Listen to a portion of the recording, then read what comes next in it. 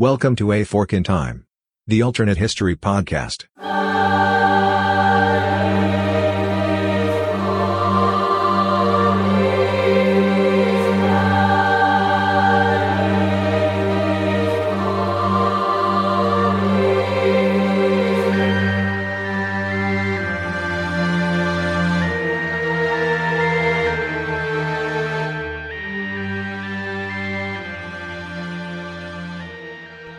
Welcome back to A Fork in Time, the alternate history podcast. This is the co-host of the podcast, Alexis, back in the host chair for a solo journey. So, hopefully not going to be too long because I'm flying solo in the What If machine today. But we're going to go back to World War II, Europe. We're going to make a brief stop in my favorite country, as you can probably imagine, but we're mainly going to be focusing on Germany today, and the impact of what if the Enigma code had not been cracked, and the ramifications of Enigma not being cracked in the outcome of World War II. So, I hope you join me after our brief little break we're going to have to hear from one of the people that makes the podcast possible for us. And you'll come back and you'll join me for this solo what if journey on what if the Enigma code had not been cracked, and the implications of that on World War II and its outcomes. See you after the break. Alexis here, taking a little break from the podcast with me, it's Don. And we want to tell you a little bit about the site we actually use to host our podcast, and that would be Buzzsprout. So what are some of the features that you really, really like about Buzzsprout, Dad? One of the things that I do most of the editing and posting, so I probably interact with it far more than Alexis did. One of the things I like about it, it's easy to use, it's point and click, the interface is really straightforward and clean. So it's easy to know once you've got a file what you do, how you get it uploaded, all the various things that you would do, scheduling, just the mechanics I find pretty simple to use. So I think that's something pretty technically savvy, but I don't think you have to be technically savvy in order to be able to do. Buzzsprout has a lot of wonderful tutorials I've used on that about equipment and how to do things and other things like that. So that's one of the things I like. They make it easy. I think they're relatively inexpensive. You can easily get your podcast started for a low initial investment, and then as it grows, be able to do some additional things with it. And I like it, but we've talked about this a number of times because of the stats and the feedback and the other things that they do that allow us to understand not only how many listeners and how many downloads, but where those listeners are. And we can get a better understanding about this time that we're spending recording this stuff. Is anybody actually listening to that? And Buzzsprout says yes. Buzzsprout makes that easy. So what's the deal that we've managed to get for our listeners if they want to explore the world of creating their own podcast on Buzzsprout? Yeah, if you follow the link in our show notes, you can get set up on Buzzsprout, and because you follow that link, we get a little bit of support from that, but then we're also supporting you as well, because we don't think of you as competition at all in this we say welcome to the podcast family. So if you are interested in starting your own podcast, but we think Buzzsprout is a great place to start, so follow that link in the show notes, and they will walk you through setting up the process. Like Dad said, it was a super easy setup, tons of tutorials and tons of step-by-step instructions as we got started, because we didn't know really a lot when we got the podcast started, so Buzzsprout was a big help for us. Good deal. We hope you check it out. Thanks. Welcome back to A Fork in Time, the alternate history podcast. Alexis here, and like I mentioned before the break, we're taking a trip not that far back in history, but we're going across the pond. We're going over to Europe to talk about the end of World War II and what brought about the end of World War II. One of those things being the cracking of the Enigma code. So that was, for those of you that are not familiar with the Enigma code, that was the coded classification system, communication system for the German military in World War II. So that is the system they used to encode and scramble all of their communications to make sure that their movements and decisions were not intercepted by Allied hands. But of course, that was cracked. So we're going to be talking about what if that hadn't happened? How would that have affected the war? So all of this information was declassified in 1974. It was actually the Brits that ultimately did declassify this information with a little bit of help from the Poles. The Polish army was actually the people that really cracked Enigma first. So I was actually talking to my dad a little bit off podcast before I started recording, and we were kind of imagining, there was probably this meeting where the Poles and the Brits got together like, look, here's what we know. Let me tell you what we found out and what we know, and you can add it to what you know, and then we'll figure this out. But the British intelligence is credited with cracking Enigma and for the developments that ultimately led to the end of World War II. You might have heard Madison in the background. She is not happy with some weather in the area that's going on right now. So anything you might hear in the background from our lovely podcast mascot, Madison, it's a reaction to the weather that's going on outside. She's not happy right now. But like I said, let's talk about the Enigma code. So I don't think it's fair to say that if Enigma hadn't been broken, Germany would have lost the war. I don't think that's fair. I don't think that's really reasonable. I think Hitler wasn't the greatest military general, military commander. I think he made some pretty big fumbles and some pretty big blunders.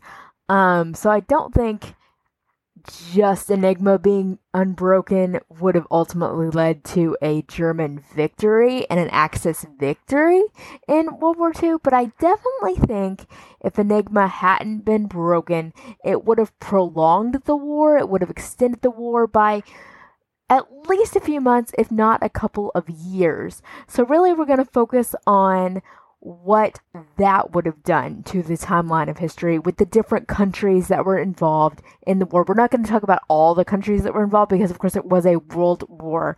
And there were obviously several countries that were taken over by Germany and things like that. But we're really going to talk about the main countries that were involved in the fighting, the Axis powers and the Allied powers, and kind of the ramifications of what extending the timeline a couple months and then a few years would have done to those countries. So the biggest difference would probably be the Battle of the Atlantic, which is the longest offensive in the war. So it's an offensive strategy with the Allied forces. But of course, before we really talk about the what did, we kind of have to go through that what if. That is the basis of everything we do here on A Fork in Time. So let's kind of just hit the highlights of World War II. We know, of course, World War II really started in Europe in 1939. That is when Hitler invades Czechoslovakia, invades Belgium, and some other countries, ultimately leading to Britain declaring war on Germany on September 3rd of 1939 in retaliation and in response to Hitler invading those countries, Belgium and some others as well. So that was kind of the beginning point, was 1939. Flashing forward a little bit, we have Pearl Harbor, the attack on Pearl Harbor in Hawaii. That was December 7th of 1941. That is really when the U.S. enters the war in a major capacity. The U.S., and we'll get into this a little bit as we kind of go through the what if. The U.S. was involved in the war starting in 1939 and up through December of 1941 when the attack on Pearl Harbor happened, but it was mainly as a support and as a aid rendering nation. One of the things that we're really heavily involved in was the Lend-Lease and the cash and carry policy, where we were supplying, and I say we, the United States, since that's where I'm from, but it was involved in supplying weapons, planes, so machinery and mechanisms for the war, but also supplying economic aid. But they definitely had a cash and carry policy of, we'll give you these things, but you have to come and get them, you have to pay cash for them, and you have to take them back to Europe yourself. We kind of have this, we're supporting you, but it's his hands-off mentality until that all kind of changes on December 7th, 1941, when we're attacked at Pearl Harbor in Hawaii, and then we enter the war in a more personal capacity. Then the next kind of major event is D-Day, which is June 6th, 1944. Following D-Day, which is when the Allied forces land in Normandy on the coast of France. Then they push on into Paris, eventually push on into Berlin, and ultimately Germany surrenders on May 8th of 1945. Going a little bit further, we have the dropping of the atomic bombs on August 6th at Hiroshima in Japan, and then on August 9th in Nagasaki. And then Japan finally surrenders on August 15th of 1945. So that's, in a nutshell, World War II. Obviously, there are several battles that we don't get into too deeply there, and several things that happened in those 6 years between 1939 and 1945. But those are just kind of the high points, or the big picture of World War II. So let's kind of get into the what if now. So as I mentioned, not going to conjecture that Germany is going to win the war. I don't think that is reasonable. I don't think that's logical. I don't think that's realistic. But I do think that we would have extended the timeline by at least a couple months, probably as much as a couple of years. Most realistically, I would see World War II ending, if Enigma is not broken, I see World War II ending about 1947. So as we go through a little bit, we're going to talk about what just shifting from August or June, depending on, or May 8th or August 15th, depending on which realm of the war you're talking about. That's another thing we probably need to talk about, the fact that these things kind of intersect each other. So if you have the war in Europe extending, that obviously means the war in the Eastern Theater in Japan and Asia is extending as well. So let's get into that a little bit. So if Britain had not received enough supplies, one of the things I saw in my research that they probably wouldn't have been able to remain in the war. Again, I don't think this is logical or reasonable or really realistic. Yes, Britain did lose some supplies with ship sinking and bombings and things like that, but they didn't lose the amount of supplies that would have rendered them incapacitated. The amount of supplies that they needed was much less, was not equal to the amount of supplies that were lost. So I don't think you would have taken Britain completely out of the war. You definitely would have made it much more difficult for Britain, but keep in mind that we still have the U.S. rendering aid. We still have several other countries that are rendering aid to Britain. So I don't think Britain would have been completely taken out of the war had Enigma not been broken and had they had their supplies constantly bombarded, because they just weren't using enough materials to make that a feasible suggestion. But with the code broken, they were able to divert convoys away from those wolf packs of U-boats. So what the Germans would do is they would have these groups of U-boats that would travel together as a pack and would harangue the British ships that were carrying supplies, carrying soldiers, carrying things like that. So with the code broken, they were obviously able to go around those U-boat convoys and those U-boat wolf packs that were out in the Atlantic, which is why this is called the Battle of the Atlantic. It's the offensive.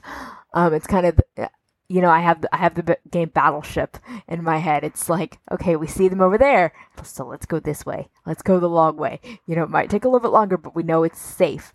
And the breaking of the Enigma code was one of the things that allowed them to do that. It also allowed the Allies to not only divert themselves away from the Germans, but to also attack the Germans, because they knew where the Germans were. So not only are the Allies are able to protect their supplies, they're also able to hamper the effort for the Axis powers, the Germans, the Japanese, because they're able to destroy their supply lines, because they know where their boats are.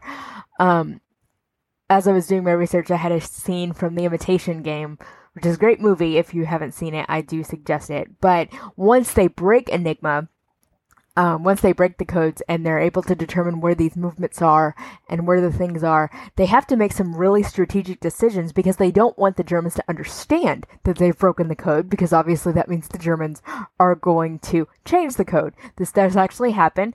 Once the Germans figure out that they break Enigma, they actually use another system called Triton, which again has to be rebroken, and it actually takes until 1943 for Triton to be broken. Everybody thinks of Enigma. I had actually never really heard of Triton, and again, until I started doing some research. But, I'm thinking of that scene in The Imitation Game, specifically where, they've broken the code and they realize that these German boats are on the way to attack a British ship, and they basically have to decide to let it happen. Because if they suddenly move that ship away, the only way they're going to know this attack is happening is if they've broken Enigma. So, it's this weird thing of we have to let this happen, even though we know it's going to happen. We have to let this happen because we can't let the Germans know that we have broken Enigma. We've got to pick our battles. Pun intended, exactly what it means. We've got to pick our battles, and we've got to save what we can save, and we've got to systematically and decide what we want destroyed and what we can afford to be destroyed so that our cover doesn't essentially get blown. I mentioned that, cash and carry policy. Obviously, that's a problem. If you have a boat coming to get supplies coming from Britain, having to come to America, and then they're having to go back to Britain, if we've got U-boats trolling all over the Atlantic Ocean, that's obviously a problem. Those boats can be sunk with those supplies on them. So that's a big problem. Really, one of the impetuses for why Enigma needs to be broken. We need to know where those U-boats are so that we can get our supplies and our troops back safely across the Atlantic to Europe so that they can continue fighting and beat back the German advances. Also, this increased number of U-boats. If we don't know where the U-boats are, we can't destroy them. This increased number of U-boats would have made getting supplies over to the Soviet Union a lot more difficult. Keep in mind, the Soviet Union at this point is actually on the Ally side. I always have to remind myself of that. I always think, because immediately after World War II in my head is the Cold War, where it's the U.S. against the Soviet Union. But during World War II, the Soviet Union was actually allied to Britain and the United States. So if we have these increased numbers of U-boats, because we can't destroy the U-boats, not only is it causing problems in the Atlantic, but once the supplies get across the Atlantic to Europe, now we've got to get them to the Soviet Union. And then also doing things in the Mediterranean, and even down into Africa to get things into the Soviet Union, that becomes a problem. So again, Enigma is this big boon in the British and the American system to really break up those communications with those U-boats, really kind of break a supply line, break a supply chain in the German advances so they can kind of make advances to defeat the Germans and push them back. So in May of 1941, Enigma is cracked. I mentioned that once the Germans figured out that we'd cracked Enigma, they switched to that other system. So that was in February of 1942. They switched to Triton.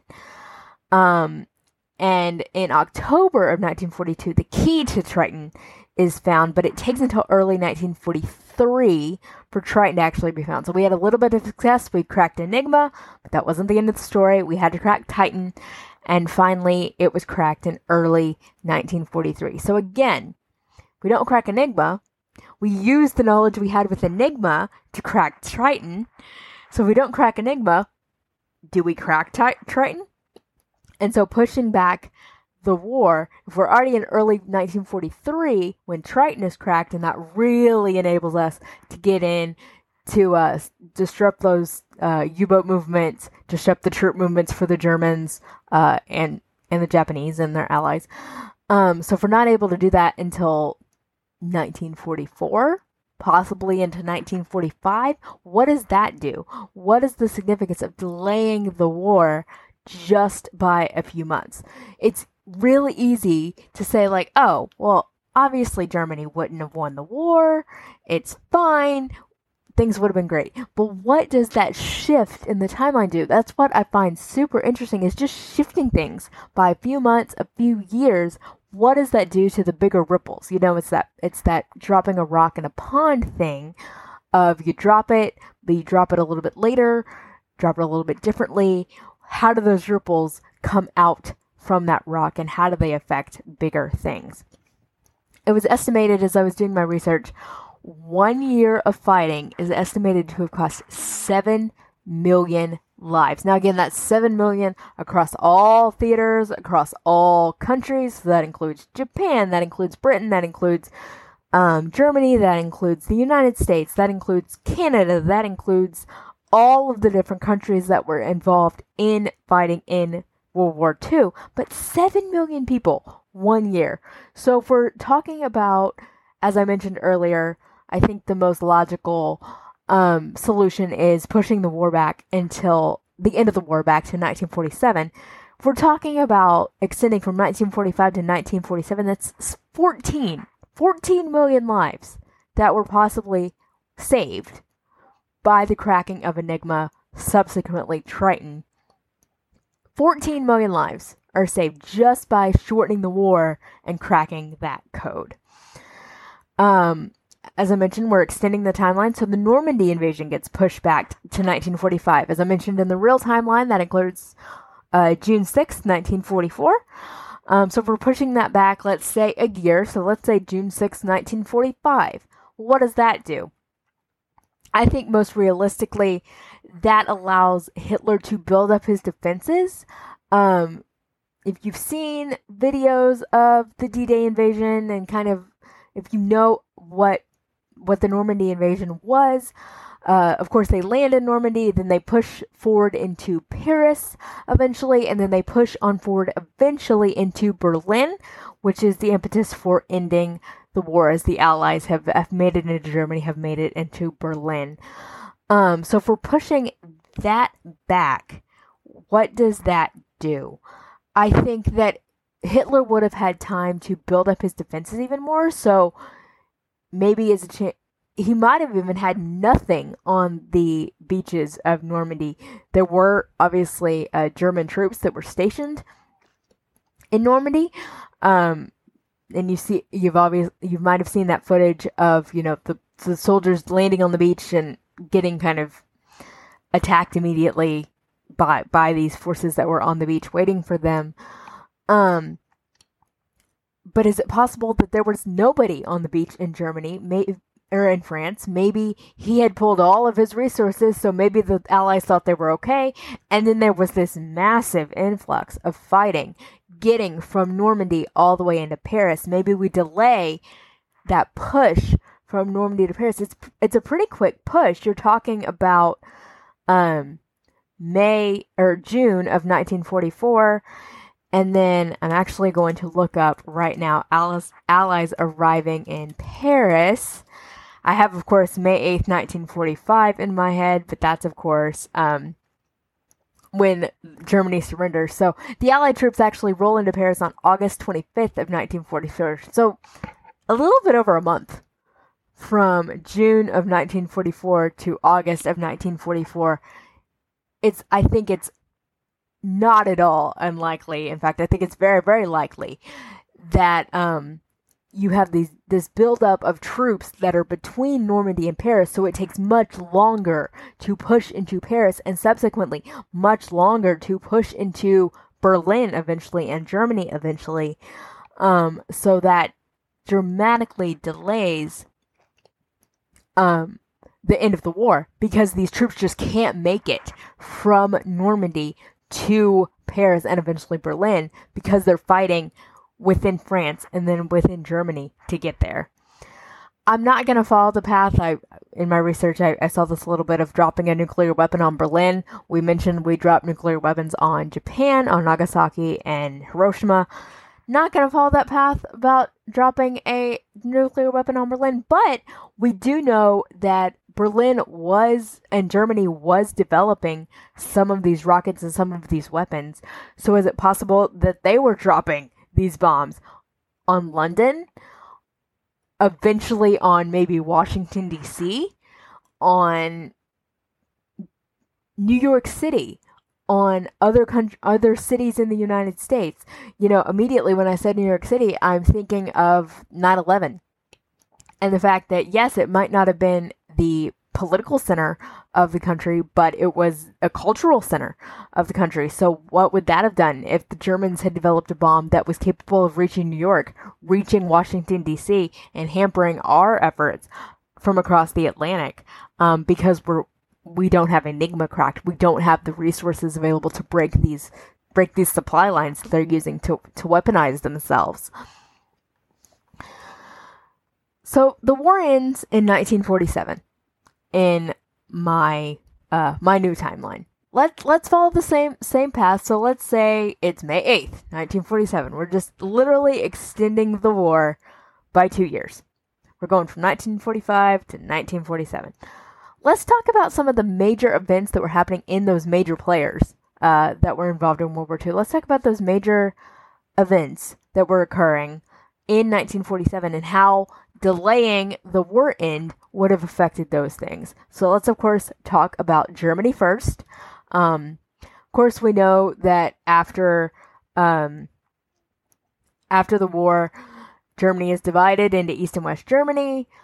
We've got the Soviets that are in control of East Germany. We've got West Germany, which is controlled by what are now the Allies in my, 2021 thinking. So of course we've got Britain and the United States. East and West Germany were actually founded in 1949, and then you'll see a previous episode we did on this. We had the Berlin Wall that was constructed, and that eventually fell in 1990, or 1989. Now I'm questioning myself, even though we've done a podcast topic on it. But the Berlin Wall actually fell. Okay, 1989. I was off by a little bit. 1989, August. Or I'm sorry, November of 1989. Alexis, you know your dates. November of 1989, the Berlin Wall falls. But just pushing that back. So say that we don't end the war until 1947. Then, of course, we have to do treaties and we have to get to a point that we can found East and West Germany.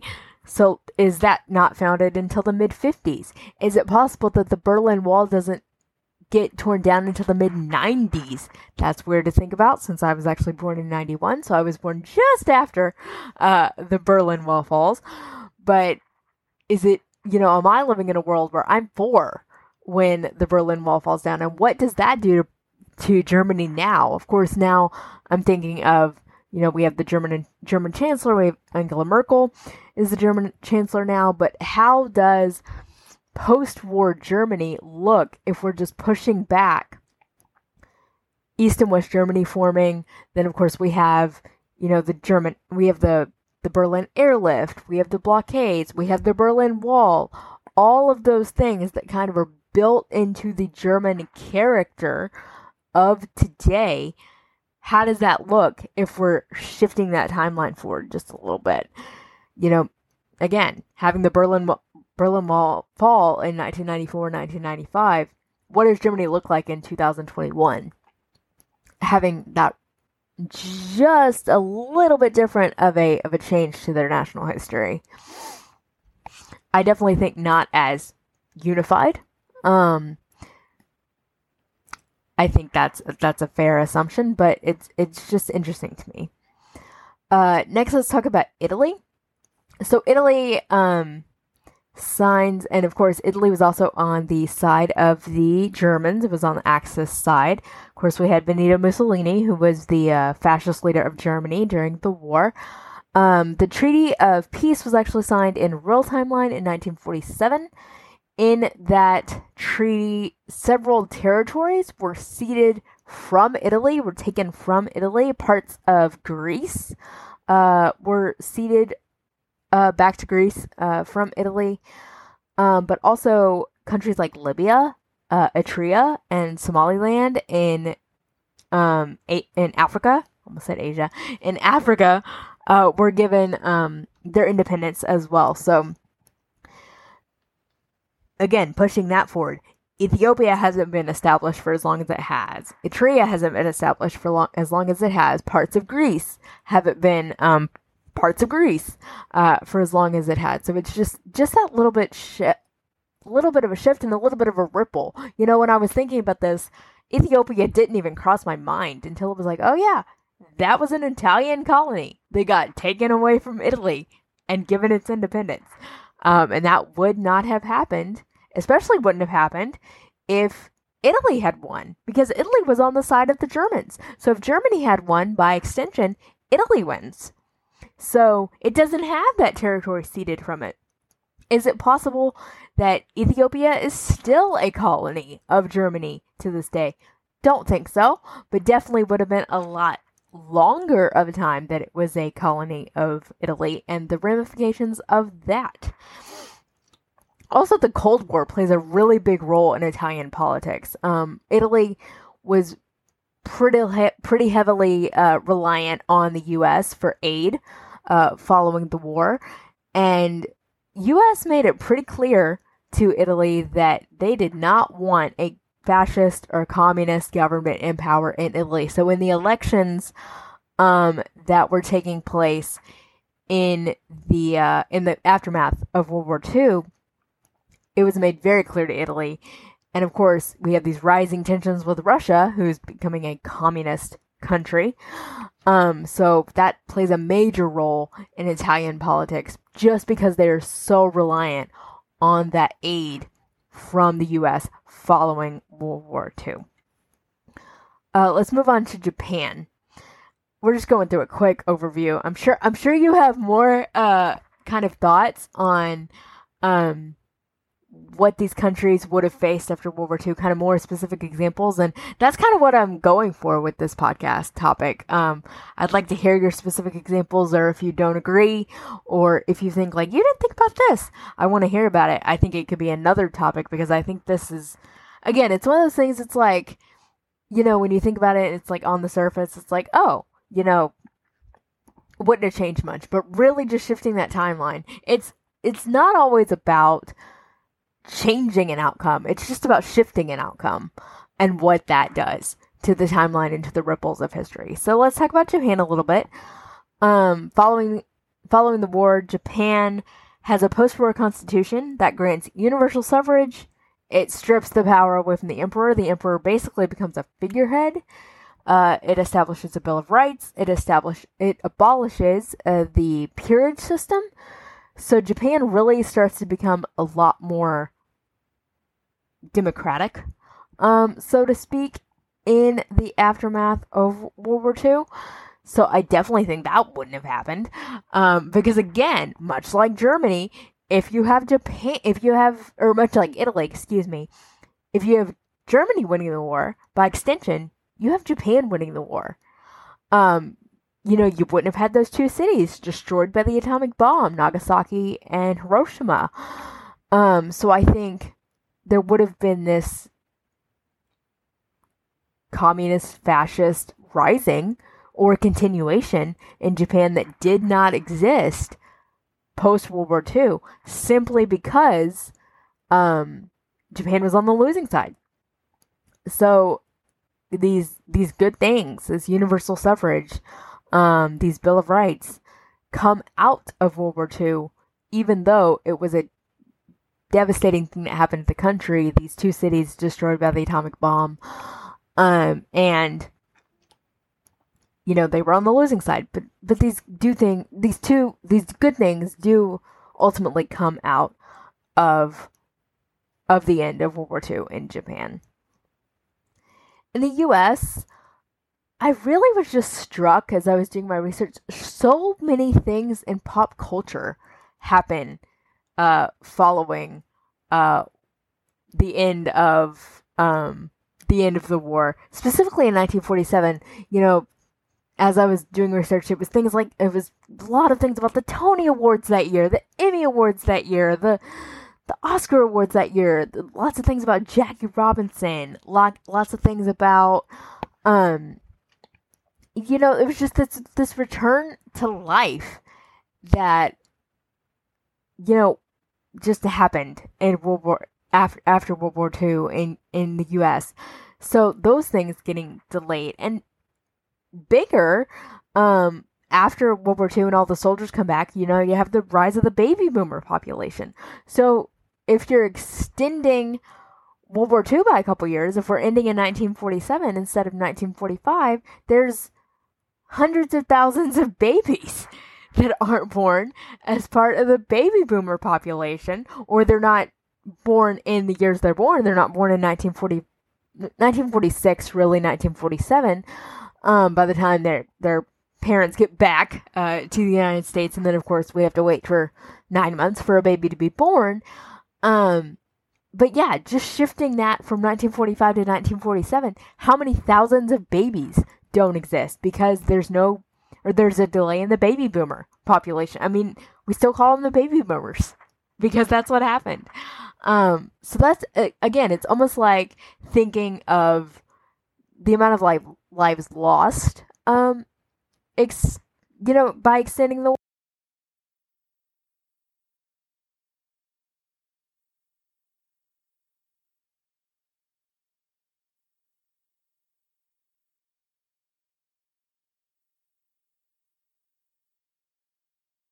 because there wasn't the impetus for the baby boomers to happen because we were still fighting a war in 1946 and possibly early 1947 and definitely in 1945.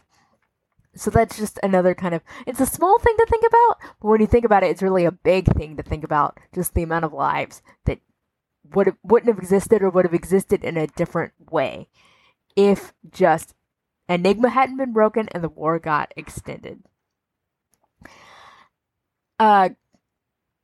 Let's talk about the Soviet Union a little bit. Of course, the biggest thing is the delay of the start of the Cold War. Because obviously, if we're still fighting World War II, we're technically still allies with Soviet Union, what becomes Russia today. So if we're still fighting World War II, there's no reason for us to start fighting, and I'm using fighting in air quotes because of course it was a Cold War, it was a war of ideology. But that doesn't start immediately. And so I'm thinking immediately of Sputnik. In 1947, we are just 10 years away from Sputnik. Well, if we don't end the war until 1947, does Russia, Soviet Union at the time, have the resources it needs to put the effort into Sputnik? And does that launch in 1947? Which, going back to the United States, Sputnik is one of the things that really is the impetus for us with the space race, ultimately culminating in landing on the moon in 1969. So we're not landing on the moon until mid-1970s, maybe 1972, 73. What does that do to space exploration? So it's just this little pushing it back a few months, possibly a few years. What does that do to technological advances? I'm thinking of another TV show, Timeless, and they do an episode where there's actually he works for the Nazis, he develops the rockets, but after the war he comes to America and helps jumpstart our space program. So if he's still busy helping the Nazis with their rocket program, obviously he's not available to come over to America, help us launch our rocket program, our space program. That delays us. So again, it's just this cultural reference of we're just delaying things. We're delaying scientific discovery. We're delaying scientific advancement because we're wrapped up and still fighting this war 2 years after it ends in the real timeline, all because we can't break a cipher, essentially, a code, essentially. I saved if you've listened to the podcast before, you know my favorite country is Great Britain. I saved that for last. So in 1947, that's actually the year that the future Elizabeth II Princess Elizabeth at the time. That's actually the year she gets married to Prince Philip Mountbatten, who was actually a naval commander. He was in the Royal Navy. I almost said U.S. Navy, but he was in the Royal Navy in World War II.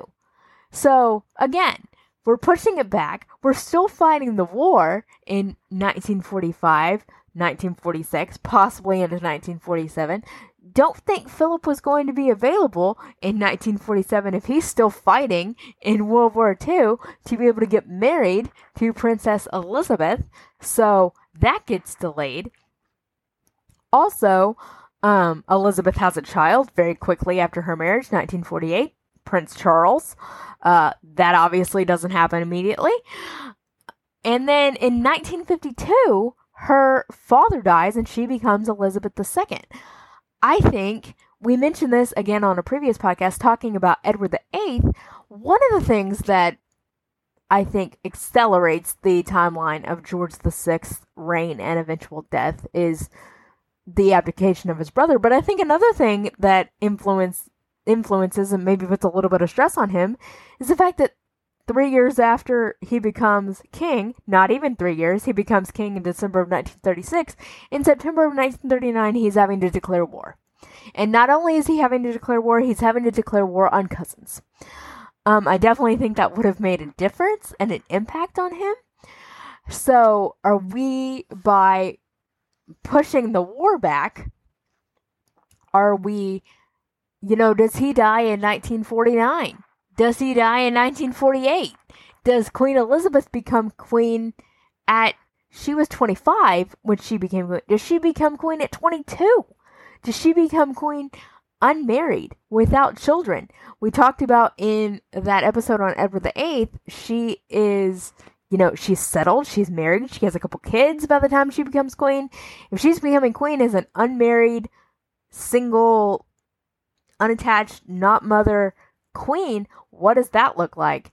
And especially having to deal with the fact that, not only was her father having to deal with, he had a stutter, his brother abdicated, but he had to declare war on cousins, and that subsequently kills him, the stress of all those things. So that's just, it's an interesting shift to the timeline and a possible bigger consequence that isn't necessarily firstly thought of. The last thing is it kind of starts in Britain, but it kind of pushes itself outward and is now global. The development of computers. Again, mentioned the Imitation Game before. The main character in that is Alan Turing, who of course is known as the father of computers. Again, I saw something else. It's like, oh, well, the computer wouldn't exist. And I don't think that's a thing. First of all, where he was working was Bletchley Park. That was in England at the time. That was where they were cracking the codes, and eventually they cracked Enigma, they cracked Titan. But there were other codes that were having to happen. Obviously, there was Enigma and Titan, so there were other codes. Bletchley would have still existed, and I think the technology that becomes the modern computer would have still happened, and probably would have still happened relatively close to the same timeline. So I don't think it's fair to say that if Enigma had never been cracked, there would have never been a computer. They were still doing the work to crack Enigma and to crack the other codes. I think I mentioned this off podcast. Enigma was big because it was the naval code. So there were other codes with land movements and things like that that had been cracked. Enigma was the big one because Enigma was kind of what was in charge of the U-boats and the movements within the Battle of the Atlantic, that biggest offensive. So again, I don't think it's fair to say there wouldn't have been a computer had there been no cracking of Enigma. But I definitely think that was a big step. So again, it's just delaying things again. If we're having to take longer to crack those codes, we're having to take longer to develop that technology. It's definitely not as advanced as it is today. I'm sitting here, I'm talking on, I have a headset, I'm talking to a laptop, I have a phone next to me that I think has, more power in it than maybe the first rocket that was launched or the first satellite that was launched. But all of those developments can be traced back to the beginnings of Enigma and cracking Enigma, and previous to that with other code breaking systems and other systems like that. So again, it's just this interesting thing to think about. You know, wouldn't have changed the ultimate outcome of the war. Germany still would have lost the war. But what does that shift of a couple months up to a couple years, ending the war in 1947 instead of 1945, what does that make the world look like today? So I hope this was a fun little jaunt down this little fork of history. If, like I said earlier, if there is something that I didn't think about, or there's something that you don't agree with me on, that's why we have our social medias. That's why we have our forums, so you can communicate with us, and we do actually respond back to you. So leave us a comment on our Facebook page when we post the episode. Leave us a comment. Comment on the forum on the website, which is aforkintimepodcast.com. I'm hosting the show, so I'm going to remember to tell you that A on the front of it and podcast on the back of it are important to get you to the right place. Leave us a comment. Let us know what you thought about this episode. Also, follow us on social media. We are on Facebook, we're on Pinterest, we're on Instagram, and we are on Twitter. I almost said LinkedIn. That is not right. We are on Twitter. So please follow us. That's also a great way to tell other people about the show. Also, I want to mention, because we're gearing up to actually record the first episode in about a week or so of our second podcast. We're growing our podcast empire here at A Fork in Time. Our second podcast is The Room Where It Happened. So you can actually find the links for A Room Where It Happened from aforkintimepodcast.com or those social media channels as well.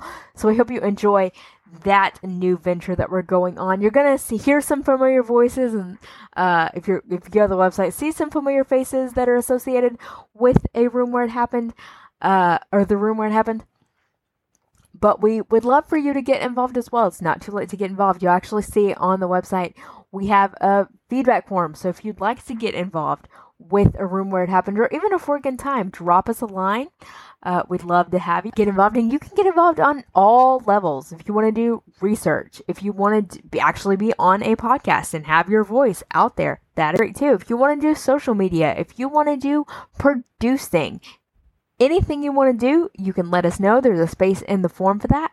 And like I said, we would love to have you.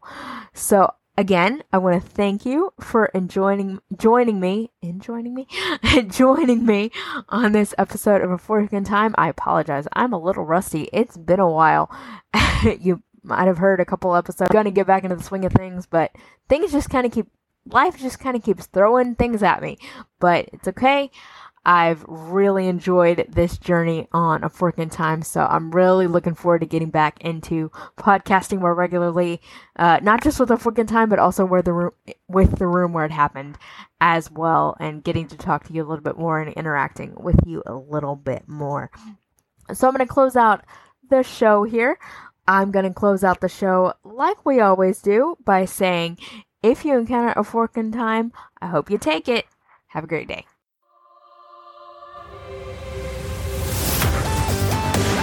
Thanks for listening to A Fork in Time, the alternate history podcast. Learn more and provide feedback by visiting our website at www.aforkintimepodcast.com. Connect to us on Facebook at facebook.com/aforkintime, or follow us on Twitter at AFIT Podcast. If you want to support the show financially, visit our Patreon page at patreon.com/aforkintime. We hope you will join us next time.